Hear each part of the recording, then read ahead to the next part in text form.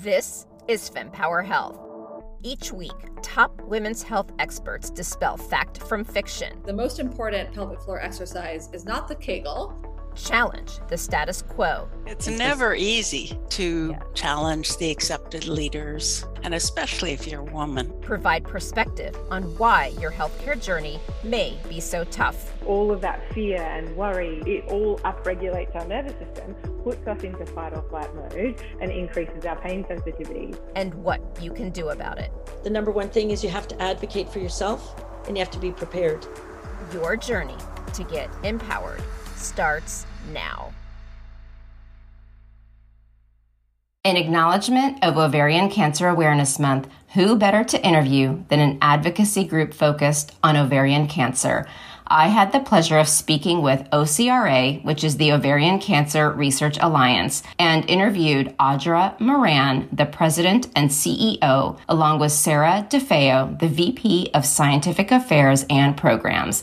While there are about 22,000 new ovarian cancer cases per year, the 5-year survival rate is only 47.6%. Audra and Sarah help us better understand this tragic condition, including symptoms, treatment options, and things women should do to take charge of their health. A big congratulations and thank you to OCRA for their incredible efforts in doubling the research dollars allocated to ovarian cancer research. Please join me in welcoming Audra and Sarah. Welcome, Sarah and Audra. It is so nice to have you on the FemPower Health podcast to talk about ovarian cancer, as well as your organization and how you support women. And the organization is OCRA. So what I'd love to do is to first have you all introduce yourselves and talk about the organization. And I must say, I'm really excited because this is the first time FemPower Health has had 2 podcast guests at the same time. So I think this will be exciting, different way of operating. So I don't know which of you wanted to go first, but tell us what you do for OCRA, and whichever one of you wanted to share about the organization would be great. Okay, great. Well, thank you so much for having us. We're really excited to be here. My name is Audra Moran, and I am the president and CEO of OCRA. And I'll let Sarah speak for herself. Yes, I'm Sarah DeFeo, and I am Vice President of Scientific Affairs and Programs at OCRA and work closely with Audra. And the organization, and just a little bit about it, is that it actually was founded in 1994, so it's the oldest and largest ovarian cancer organization in the world, actually. We fund research, we provide education, which we're happy to talk more about for medical students, but also for the public, and we actually provide support services as well and do advocacy. So we're kind of a 360 approach. And Sarah does a lot of that. Sarah handles most of our programs, so she can speak to it much more than I can. Did I miss anything? Did I miss stuff, Sarah? No, that's it. I mean, the organization has really evolved since the time that Audra and I have been part of the organization. I joined in November of 2008. So time really flies. Mm-hmm. And Audra, you joined in 2010? 2010, yep. Okay, yeah. So it's been more than 10 years for both of us. And I think when both of us started, certainly when I started in 2008, and also when Audra came on board, it was a very different organization, much smaller. The organization was always a national organization, but was only funding research, really, at that point. And since then, we've just evolved into sort of grown up, I think, a lot. And evolved into the organization that Audra described and that we all are today. And we do so many more things now: fund research, provide support, educate, all of those things, and really, really try to serve our ovarian cancer community in every way that we can, and to try to meet patients and families no matter wherever they are, whether they're just diagnosed or whether they're long-term survivors. We try to provide resources and be there for them. It's great to have you all on this podcast. So I had reached out because I know it's Ovarian Cancer Awareness Month, and I did some research around who would we want to interview. And, being in the biopharmaceutical industry and also working through my own fertility journey, I've seen firsthand the power of advocacy groups and those who do research. And so I thought, who better to talk about what's happening in the space of ovarian cancer, how women get diagnosed, where the research is at, any gaps, to, at the very least, create awareness, not only for those who are struggling, but also for people who don't even have awareness of ovarian cancer. Because, we all think with any kind of cancer or illness, it's not going to be me. But in my initial, research, and I even remember in college, there was a seminar where someone came in and spoke about HPV and ovarian cancer. And, that was the only discussion I've ever heard. And it just so happened the people I was surrounded with happened to bring an expert in. And I don't remember a whole heck of a lot, except that it's really scary and often goes misdiagnosed or not diagnosed. And so I thought, if it's Ovarian Cancer Awareness Month, let's leverage that to create that awareness. So I appreciate that you guys are open to this, because I think it's really, really important, especially for those who aren't even aware.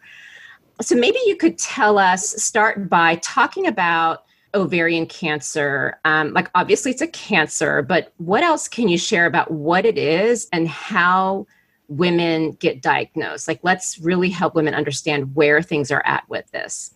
I think, Sarah, you're probably better to do a lot of this, but I will say that one of the biggest myths is that a pap smear tests for ovarian cancer, and it does not. So that's pretty significant. And through the years, Sarah and I, how many times have we heard, Sarah, people say, oh, no, I got my pap smear, I'm fine.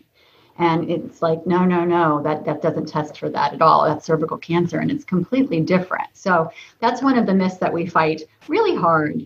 But certainly there are symptoms. Sarah can talk a little bit about that, and no diagnostic test, sadly, no early detection, but that's obviously a goal. All the things that Audra said, of course, are true. So there is no method of early detection for ovarian cancer, and this is one of the biggest challenges. Actually, before that, I'll back up and just say that we're here to talk about ovarian cancer, and that makes it sound like it's really just one thing. But in fact, it's ovarian cancers. Ovarian cancer is not just one disease. There are different types of ovarian cancer. The most common type of ovarian cancer, and the one that is usually being referred to when people talk about ovarian cancer, is really just one type, epithelial ovarian cancer. And it's the one that affects the majority of women. So just to sort of set the stage, mostly when if I'm talking or Audra's talking, that's probably what we're talking about. But I think it's important to just say that out loud, that it is a heterogeneous disease. And, depending on the type of ovarian cancer you may have, it may be treated differently. So just wanted to put that out there. But in general, one of the most challenging things about ovarian cancer is that women tend to be diagnosed late stage. And, Audra and I could talk for a long time about why that is. And it's complicated.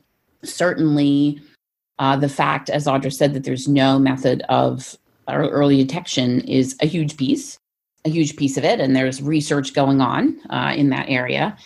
But ovarian cancer in its earliest stages doesn't produce a lot of symptoms. And it also doesn't really start in the ovaries in most cases. It starts in the fallopian tubes and migrates to the ovaries. Yep. Which is also kind of, it's not fallopian cancer, that's not what we're calling it yet, but that is fairly significant. And part of what we believe is part of the reason symptoms don't manifest until much later, and typically at a later stage. That's right. Because it doesn't tend to produce symptoms in its early stages. There are some exceptions to that, but for the most part, it doesn't. Usually when women tend to start getting symptoms that they cannot explain, most time women aren't thinking, oh, these are the symptoms of ovarian cancer. They're just thinking, geez, I'm really bloated. Why aren't my pants fitting? Why does it seem like I'm gaining weight around my middle? Or, oh, I've got no appetite. I can't eat.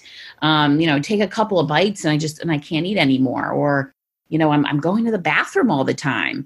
Or, I'm having strange, pain in my lower abdomen. These are all symptoms of ovarian cancer, but they're really mostly symptoms of more advanced ovarian cancer, because what's causing those symptoms is the growth of the tumors itself, unfortunately. So oftentimes women with early stage disease don't have symptoms. By the time they get to their doctor, no matter what kind of doctor it is, and they are trying to figure out, what is going on? I don't feel right. It's often an advanced cancer at that point. Do you mind if I ask about the symptoms? So I'm a patient, I'm an endometriosis patient, and I was asymptomatic. And it took 3 years of infertility treatments to finally be diagnosed. And so they called my endometriosis silent. But there were signs. And I did want to ask about these symptoms because one of the things through all these podcast interviews that I'm doing is how clear it is that there's almost two buckets. One, when the woman's body is often treated as being ill when it may not be. So for example, menopause, it's not a diagnosis, it's not a condition, it's a stage of life. But on the flip side, there's, a lack of awareness that we as women have around how our bodies should operate. And as a result, we grin and bear it. And maybe there are things going on, but we aren't taught on what is normal. We only know what's normal for us. And as a result, even if there are subtle changes in our body, how do we even know what to bring up? So is there research out there around just challenging that? Like, are there really changes to the body? And I know we're going to discuss this because it's the case with every single women's health condition, which is maybe we probably don't know because there's not enough research dollars. But just from you all, what you all have seen, I mean, could there be those early changes, or are we just not even sure? I mean, I think it's certainly possible. And there are women, there certainly are women who exhibit symptoms and go to the doctor and do have early stage disease. That's just not the most common. So, that it's just not typical, but it's certainly possible. Every case is different. But, I think trying to get a better grip on that is something that research is looking into. Certainly a very common experience is that a woman goes to the doctor with these symptoms that seem kind of vague, right? I mean, the symptoms I described are not so unusual. I mean, I may have one of those symptoms at any given time. So, any of us could. And they don't necessarily seem alarming or necessarily gynecologic in nature, right? So it's very common for women to bounce around to doctors for months trying to get a correct diagnosis because it's mostly issues with your stomach. So you go to your internist who's like, well, have you been stressed out? Have you been eating weird food? And sort of pursuing a path that has nothing to do with, a gynecologic condition because it doesn't appear that it would be that. So, we've got women who go to their internists, to GI doctors, to psychiatrists and psychologists being told, who knows? And so it often takes women a long time to get the correct diagnosis, which is a real shame. But I do think that there's an issue there with awareness on the part of women to understand what these symptoms can look like, but also in the medical community, that ovarian cancer that doesn't necessarily look like what you might think. It's technically a rare cancer. There's 22,000 cases a year in the United States. And so a lot of doctors have never seen a case. You said 2,000 cases a year? 22,000. 22,000. 22, yes. I guess there's so many questions in here. So one is, if there isn't a diagnostic, well, I guess how does one get diagnosed? Because you said it's not through a pap smear. But I got the sense that there's not a diagnostic. So then is it similar to endometriosis where you have to go in and do a laparoscopic surgery and see, is that where we are with ovarian cancer? So what will usually happen is there'll be a series of tests. So a woman might go in with complaints. Doctor may get concerned, may say, order a CAT scan or do an ultrasound, transvaginal ultrasound. On the ultrasound or the scan, they may be able to see something in there and say, okay, there's some sort of mass. Let's check this out. They may give a woman a blood test that's called the CA-125, and an elevated CA-125 level could be an indicator that something is wrong. It's not a great indicator, which is why it's not a reliable screening test or a diagnostic test on its own, but it's one of the things that doctors use. And I'm not a doctor, but it's one of the things that doctors use. And a number of things can elevate it, like being pregnant or, other types of things.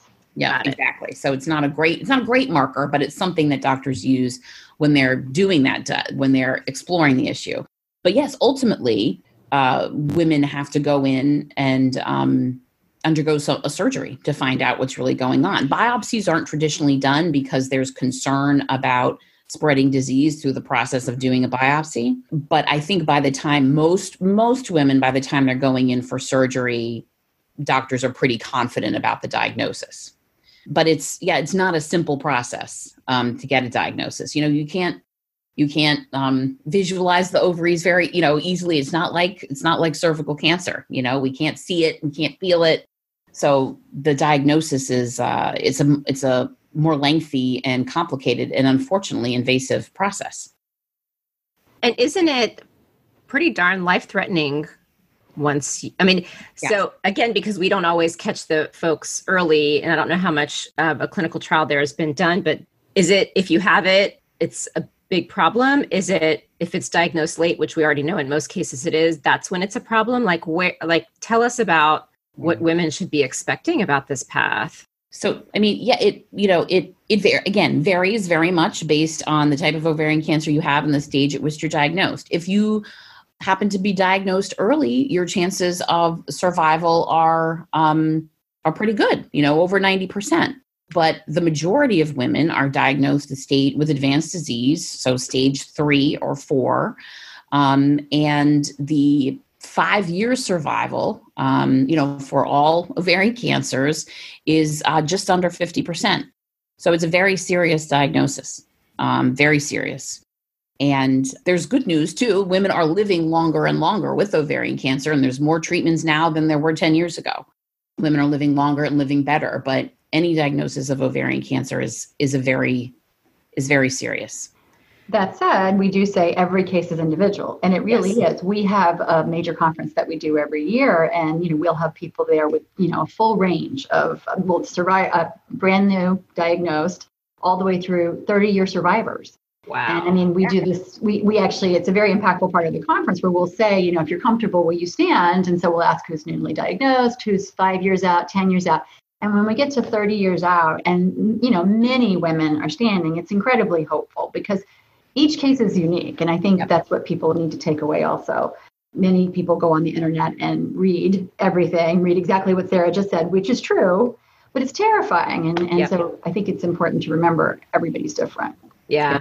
So then, if I'm a woman listening to this podcast, as the facilitator of this podcast, I certainly don't want to say, okay, ladies, everyone go get a scan. Let's start over testing. Let's freak out. We all have ovarian cancer.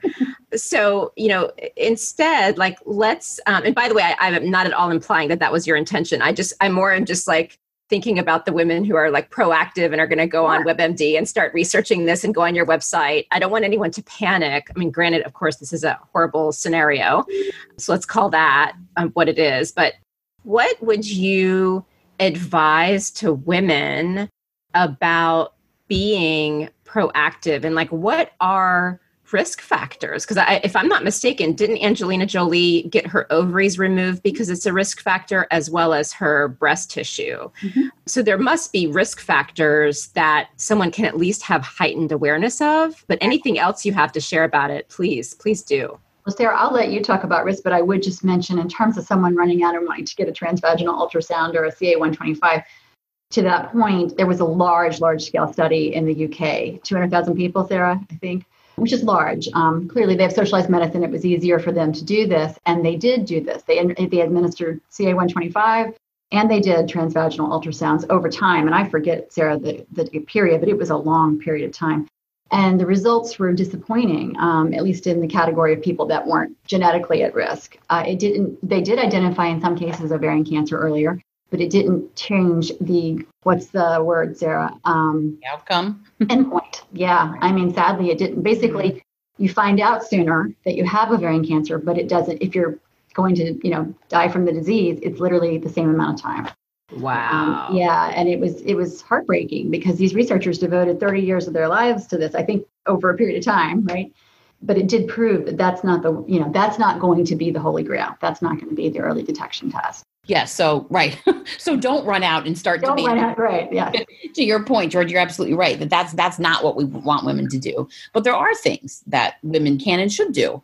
And it's also important to note that, and I think Audra said this before, this is a rare disease. It's not so rare that once you have an awareness of it, and you start talking about it, or you have an awareness of it, you're going to start to know, you're going to start to realize, oh, it was my friend's mom. She died of ovarian cancer. Oh, and it was, so-and-so's sister. I actually think she had ovarian cancer. So it is a rare disease, but not rare enough. But there are things that people can be proactive about. And I think the number one thing that I always encourage women to do is to know their risk. You asked about risk factors, and yes, there are risk factors. There are things that elevate your risk and also things that reduce your risk.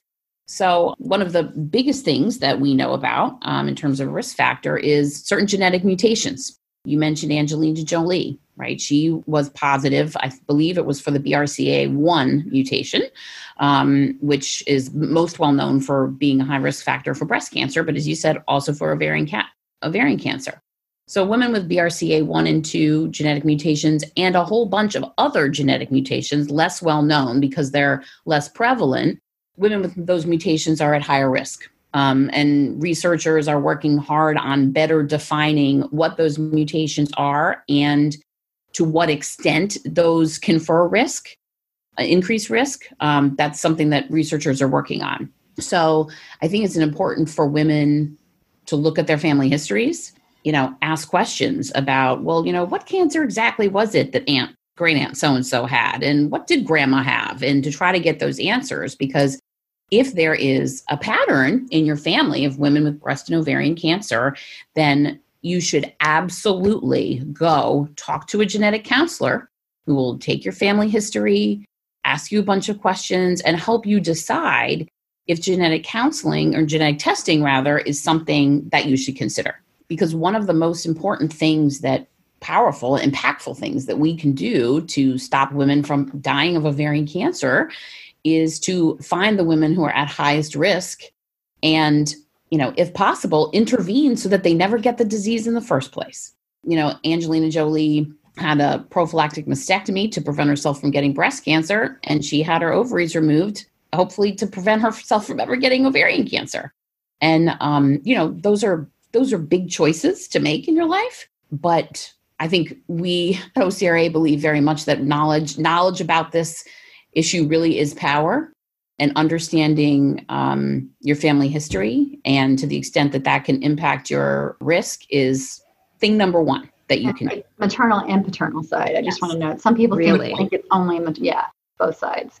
For example, I carry a genetic mutation, and it came from my father. So, and which does make it tricky because my father had brothers. There's not a strong history of breast or ovarian cancer in my family, but my dad only had brothers. Oh, geez. So it can be tricky. It's not always super straightforward. But yes, that's a very good point, Audra. Very good point. FemPower Health is pleased to partner with the upcoming FemTech and Consumer Innovation Summit. The summit is the latest deep dive event, part of the Women's Health Innovation Series, looking to tackle this growing sector of women's health, having had continental success in driving innovation, investment, research, and partnerships in traditional women's healthcare by bringing together critical stakeholders. Join us in New York on June 7th and 8th as we channel this success into the consumer sector of women's health. Visit www.femtechconsumerinnovation.com to view the superstar speaker lineup and enter code FEMPOWER15 for 15% off your ticket. Hope to see you there.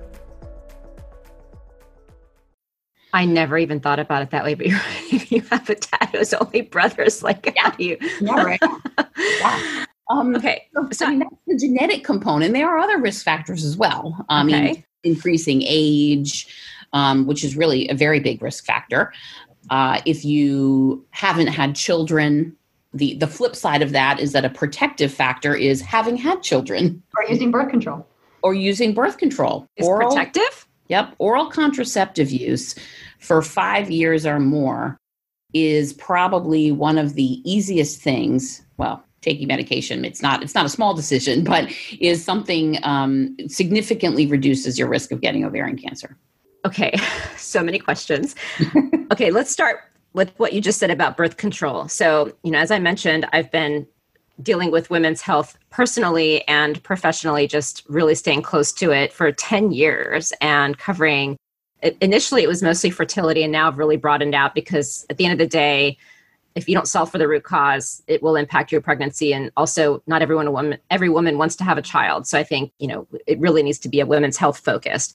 And, there's a lot of controversy out there about birth control pills and how it impacts your health and how it can temporarily impact symptoms like acne and whatnot, but it may mask what's really going on with you. Yet I'm hearing now that it can help with, it reduces the risks of ovarian cancer. So I honestly don't even know what to do with that because it's such a contradiction. So why does birth control assist? So I think this is something that researchers are still trying to figure out exactly what mechanism is at work and exactly why is that. I believe the theory is that it has to do with the interruption of ovulation, and which is why pregnancy and breastfeeding and oral birth control pills it's probably all related. But it's the interruption of ovulation that seems to have a protective force. Yeah, it's fascinating. Wow. But, for if there's a woman who's truly worried about her risk, but is say, only 30 years old and maybe she knows she's at high risk, but doesn't want to have her ovaries out because she's 30 and maybe she wants to have kids someday. Taking birth control pills is something that I suspect most doctors would, it's something she should talk to her doctor about. Wow. Sure. Yep. Silly question, but I must ask, has it been studied about with PCOS patients who don't ovulate very frequently, whether or not the risk factors of ovarian cancer are the same as any woman or different? Because I have heard about the frequency of ovulation impacting ovarian cancer, but what about that PCOS patient? Okay. I don't know. That's a good question. It seems like, I don't know if you know, Audrey, probably someone has studied it because it is a great question. And I think researchers are trying to better understand exactly what is going on there biologically. Right. But I don't know. So then back to testing. So, we heard about 23andMe, and now Ancestry also has their own testing. I do believe, I haven't researched what they test in extremely great detail, but I do feel like the BRCA they do look at. Genetic testing is expensive, and, we are in this age of testing. Are those effective if someone wants to start to get to know their risk factors? Like what? And again, I know that you're not an MD, so we'll all qualify that acceptance. But just from what you've heard, are there any precautions? Do they even not test for it? Like what perspective should someone have in this age of testing at home?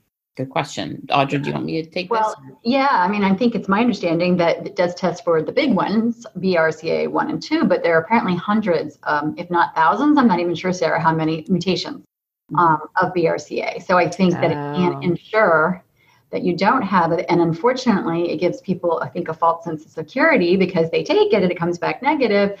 In addition to the fact, if it comes back positive, a genetic counselor is really key. And I know, Sarah, you can address that, but it makes all the difference, I think, because that's a huge thing to find out in your mailbox, with nobody around to talk to.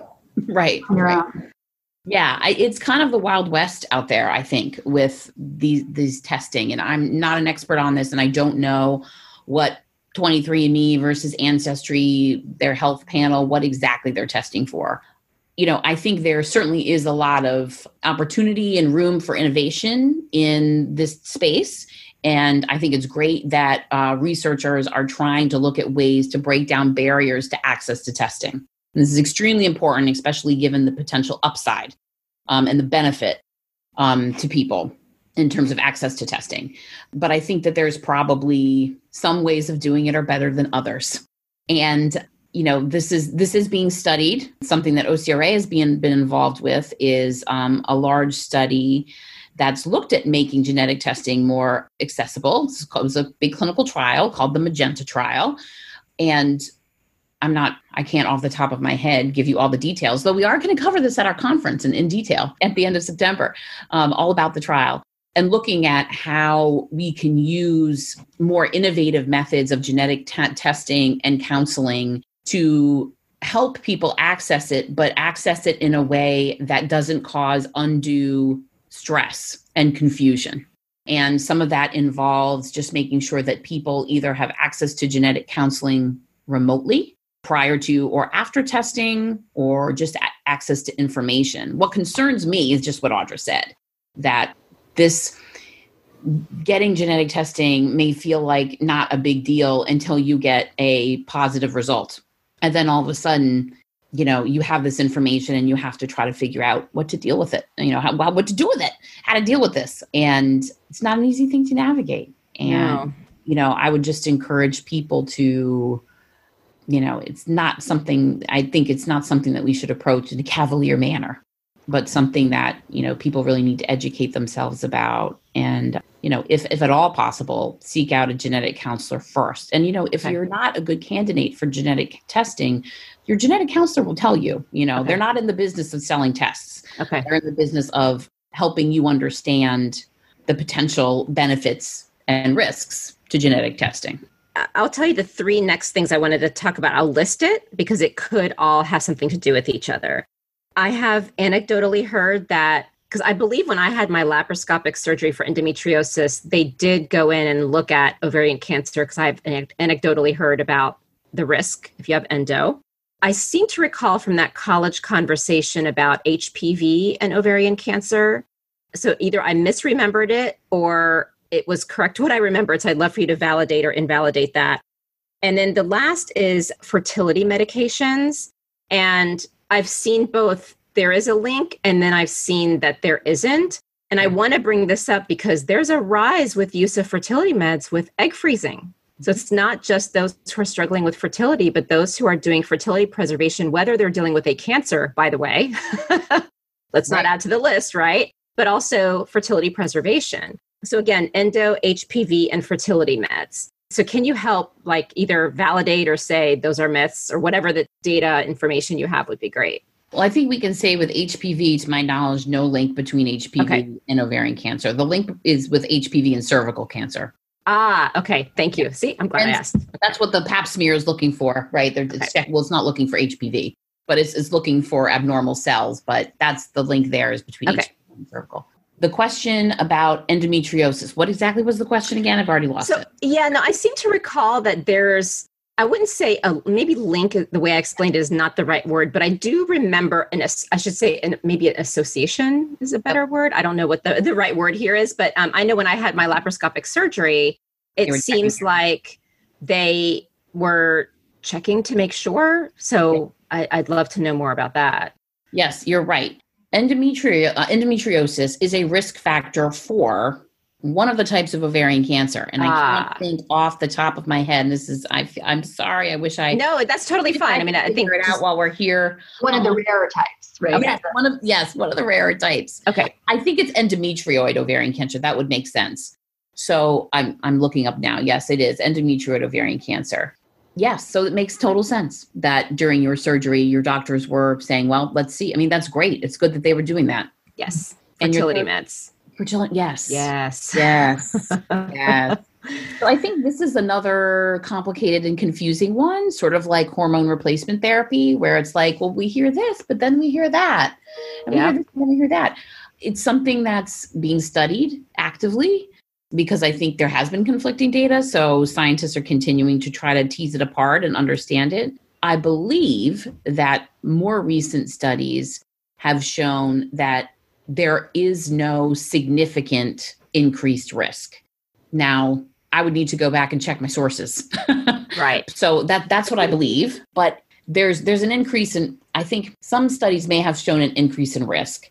There is a question of, well, what does that mean? Maybe it's technically an increase, but is it an increase it's an increase, if it's a very small increase for a fairly rare disease that the vast majority of women don't really need to worry about most of the time, it doesn't necessarily mean that that's a reason for a woman to, or for a young woman who's just been diagnosed with cancer, not to go through fertility treatments to freeze her eggs, so I think even if there is an increase in risk, I think we would need to look at it in the context of how big an increase in risk are we talking about here? if it's going to quadruple your chances of getting ovarian cancer or put you in a high risk category, which it wouldn't, that would obviously be very alarming. But if we're talking about an incremental increase for a woman who is otherwise low risk, that's not as alarming. So it's all about, I think the context really matters there. No, thank you for explaining that because, again, having been in industry, I was actually a science major, the way clinical trials are designed and also what they mean and how they're applicable in the day-to-day is so important. And unfortunately, sometimes in the media, the headline. Sure. Right. And so I appreciate you sharing that context. Okay, so now we understand. So the summary here is high risk factors, potentially the CA125 could be an indicator. Again, still need to understand, family history, increasing age, not necessarily not having children. And then, by the way, having children and breastfeeding reduces, birth control seems to impact it. So and then going to your doctor. And I guess, so what do women do with that? So if they have the risk factors, what's the next step for diagnosis and then treatment? It depends on, if you're a healthy woman, but you have risk factors, say you have a family history of breast or ovarian cancer, or if you have a genetic mutation carrier, I think you need to partner with your doctor and get some really good advice about how you want to manage your risk, and there's no one way to do it. This is very much personal decision that has to do with your own, a million different factors, most importantly, your own risk tolerance, and where you are in your life. And, there's two different women in the same situation could make different decisions, and those could be the right decisions for them. But I think I would just encourage a woman who is concerned about her risk to get that checked out, or if she knows she's high risk, to talk to your doctor and make a plan so that you can partner. One type of doctor matters too. So if it were this, we'd be talking about a gynecologic oncologist. Okay. Ultimately. Very important. Yeah. And that was actually going to be my next question, because one of the things I'm learning, again, I've been in industry, so I already know about, specialists, but there are these sub specialists, and I'm learning about these fascinating sub specialists that I never even had heard about. So, it's not just going to an OBGYN, there's more to it. So anything women should know about that, because obviously the first stop is the OBGYN, but when do I go to someone who subspecializes? Is it when I'm high risk and just want to triple check? Would that be the recommendation if they want to get the best? Okay. So I'm very glad Audra brought up this point about the importance of a gynecologic oncologist. So we can talk about a woman who's at high risk, but if a woman is gotten to the point where there is a suspected ovarian cancer diagnosis, and if at that point she is still seeing her general OBGYN, the doctor who delivered her babies 15 years ago, or the person she's just been seeing every year, it's at that point that she needs to go see a gynecologic oncologist. A gynecologic oncologist is a doctor who is specially trained, a women's cancer doctor. And there's been ample research that has shown that women with ovarian cancer who are treated by gynecologic oncologists have better outcomes. So it's one of the most important things that a woman can do is make sure she's being seen by a specialist. And if your regular OBGYN says, oh, no, I can do the surgery, you got to push it. It's worth making a special trip. It's worth that second opinion. Contact OCRA if you need help getting one. It's extremely important that a woman see a specialist and have that surgery done by someone who really knows, who's really an expert in that. Now, do you have a list on your website of who those experts are by geography, or would they just need to call you and get words of wisdom? Because if you have a website, I can put a link in the show notes. And we have a lot of great resources on our website, which is www.ocrahope.org. We have information all about ovarian cancer, support resources. We don't have a specific list of ovarian cancer specialists. It would be a long list. Okay. That's good.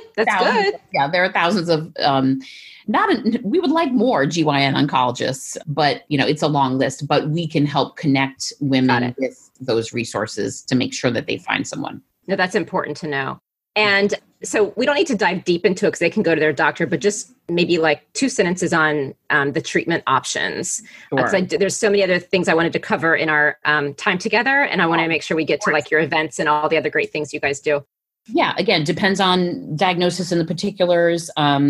Standard treatment is surgery to try to remove as much of the cancer as possible surgically, and then follow up with chemo. Okay. And, the specifics of in what order this takes place, exactly what you get would vary from woman to woman, but that's the basic course of treatment. And then after initial chemo has been completed, then there are different options depending on a woman's specific situation. There may be maintenance therapies that you take sort of on an ongoing basis to keep the cancer at bay.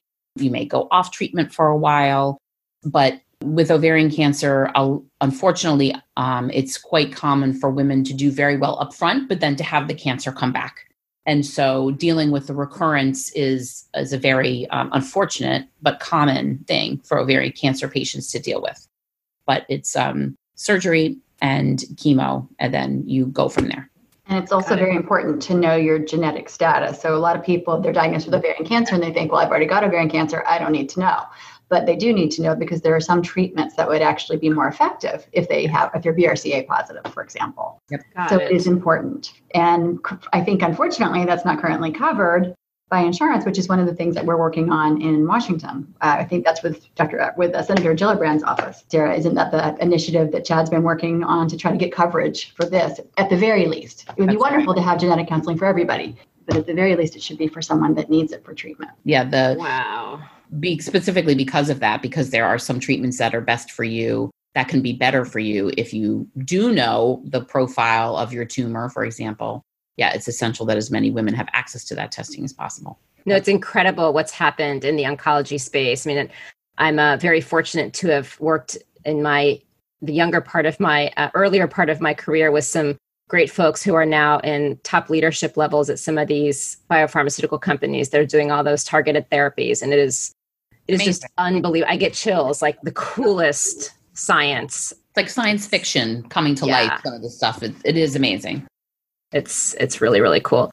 One point I just wanted to bring up, well, a few, but one is around the prostate cancer versus ovarian cancer research. When I was speaking with Deb, who's one of your colleagues, she mentioned this to me, and maybe you could just share with the audience about that perspective, just so people understand like why there's so little we understand, yet we hear so much about prostate cancer in a different regard.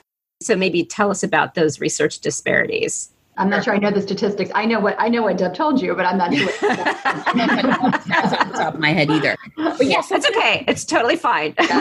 So one of the things that I think we talk about, and that is people talk about in the ovarian cancer community, that is sometimes a point of frustration, is that we feel like not enough people know about ovarian cancer. There's not enough progress research about ovarian cancer, even though progress is being made. And when you look at ovarian cancer compared to other diseases, other cancers, ovarian cancer is very underfunded. I think because it's a rare disease, a rarer disease, it's easier to say, well, of course it doesn't get as much funding because it doesn't affect as many people. It's not like breast cancer. And it's true, it's not. However, what really, unfortunately and sadly, defines ovarian cancer is the mortality is very high. So we may have 22,000 women diagnosed every year with ovarian cancer. We also have 14,000 women who die every year from ovarian cancer. And those deaths as a proportion of that total are far greater than with other diseases. And so when you look at it on a sort of like, look at it that way, ovarian cancer is very underfunded. And typically when we say underfunded, we mean federally, Yes. federal funding, which comes from the, NIH is the umbrella with NCI, the National Cancer Institute, and also the DoD, the Department of Defense, strangely, or not strangely, funds ovarian cancer research. Okay. So that's usually what we're talking about. I mean, us too, we would love to give more money privately, but we're a small part of that. I think we are more, focused on young investigators and collaboration, but those are the big grants, Okay. So I think what Deb was referring to when she told you that is just that disparity that, when compared with other diseases that even have a similar mortality in terms of people that it affects like that, ovarian cancer gets much less federal funding per person than other diseases. Got it. And that's wrong. I mean, yes, prostate cancer affects far more many people, but not a significantly greater number of people die from it. I mean, most prostate cancer patients are alive. Prostate cancer, people survive it mostly. Same with breast cancer. I mean, obviously that's not the case for everyone, but proportionately. Right. Interesting. And an ovarian cancer is a far more deadly disease. And we think that it should get more attention and funding because of that. Okay. Its burden is really quite significant. Yeah, no, and again, kudos to advocacy groups. So for women out there who, haven't worked closely with them, I mean, advocacy groups are where it's at, and going to DC and really fighting for women's health rights. I mean, all advocacy groups, even if it's not women's health, I mean, it's such a big role. So, but it's not only going to DC. I mean, you guys also, you alluded to it earlier, and Deb gave me more background about educating clinicians on how to properly diagnose women, because a lot of these symptoms, even you mentioned early on, they could be other conditions. And so as a result, they may be dismissed and no one would even look at ovarian cancer. So I know that's one of the things you guys do. You have the event, the conference that's coming up. So, talk about some of these other things that you want women to know about, the incredible efforts you're doing to help those who are struggling with this really tragic disease. Sarah, go ahead. These are both Sarah's programs, so I can talk about them, but I think you're the best. I feel like I've been talking nonstop. That's okay. This is all you. Hearing my voice.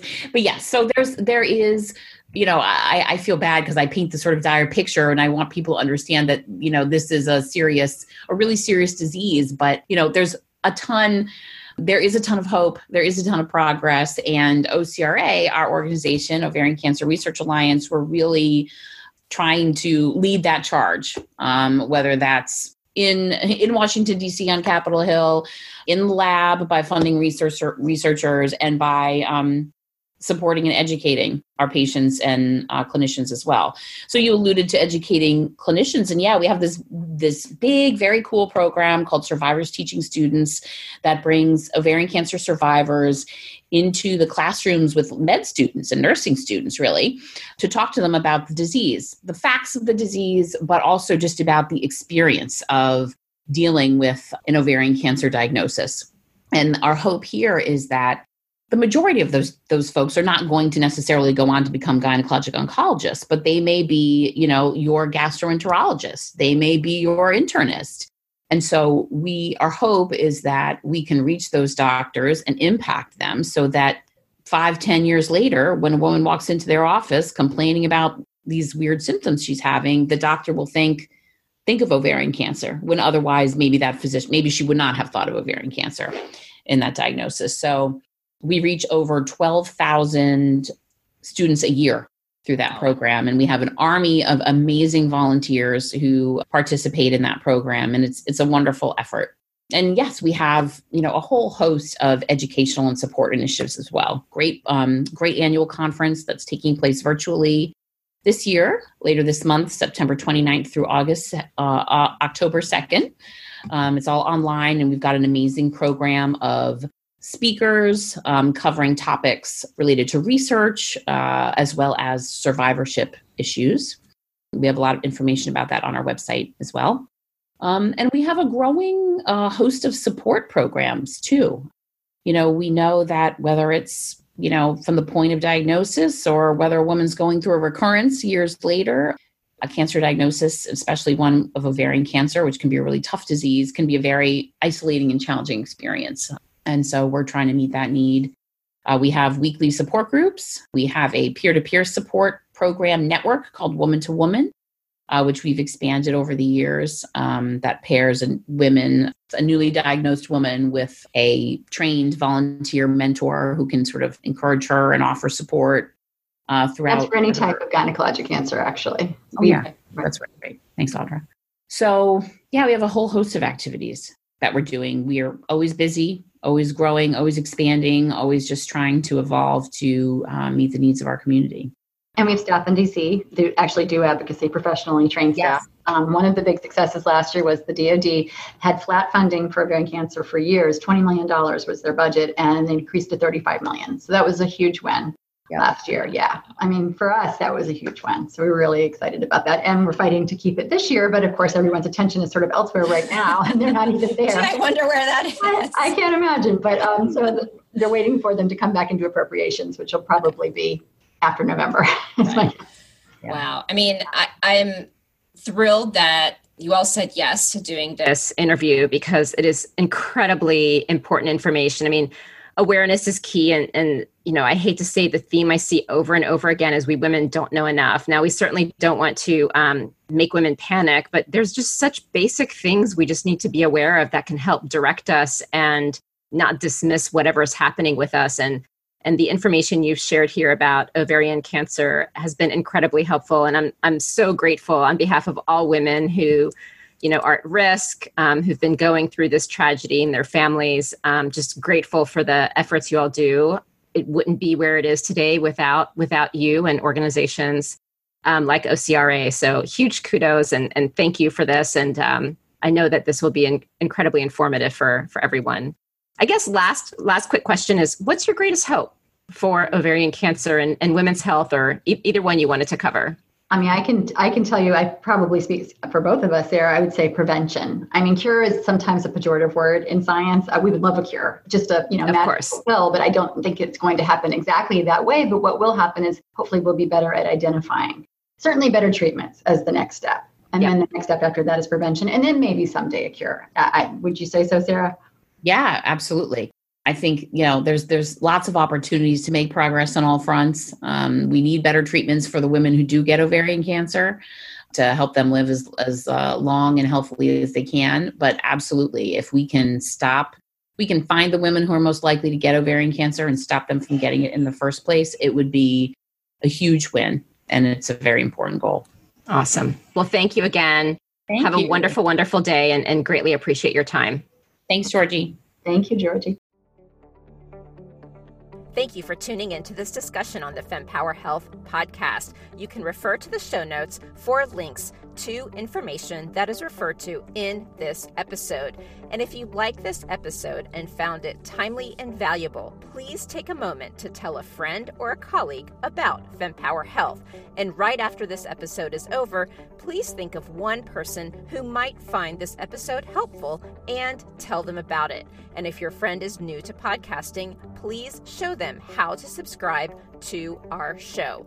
And another way to support FemPower Health Podcast is to leave a review where you listen to podcasts. And as a reminder, the information shared by FemPower Health is not medical advice, but for information purposes to enable you to have more effective conversations with your doctor. Always talk to your doctor before making health-related decisions. Additionally, the views expressed by the FemPower Health Podcast guests are their own, and their appearance on the program does not imply an endorsement of them or any entity they represent. See you next week.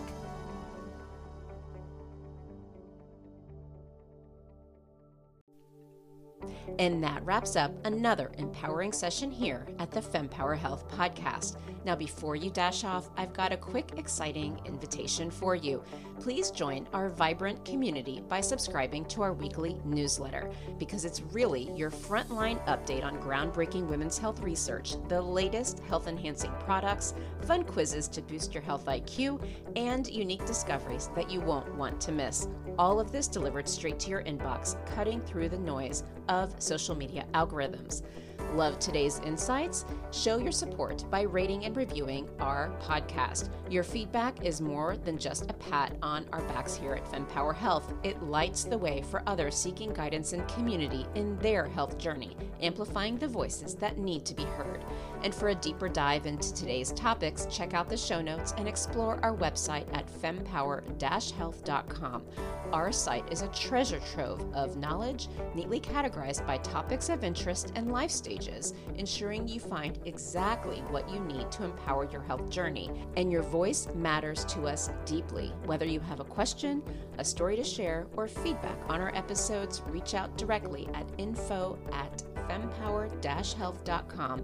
Drop us a message on social media or hit reply on any newsletter. Your insights inspire our conversations. And a quick note, the knowledge we share is here to embolden you in discussions with your healthcare provider. It's not medical advice. Always consult with your doctor for health decisions. And remember, the diverse perspectives of our guests reflect their individual journeys, and it's not an endorsement by FemPower Health.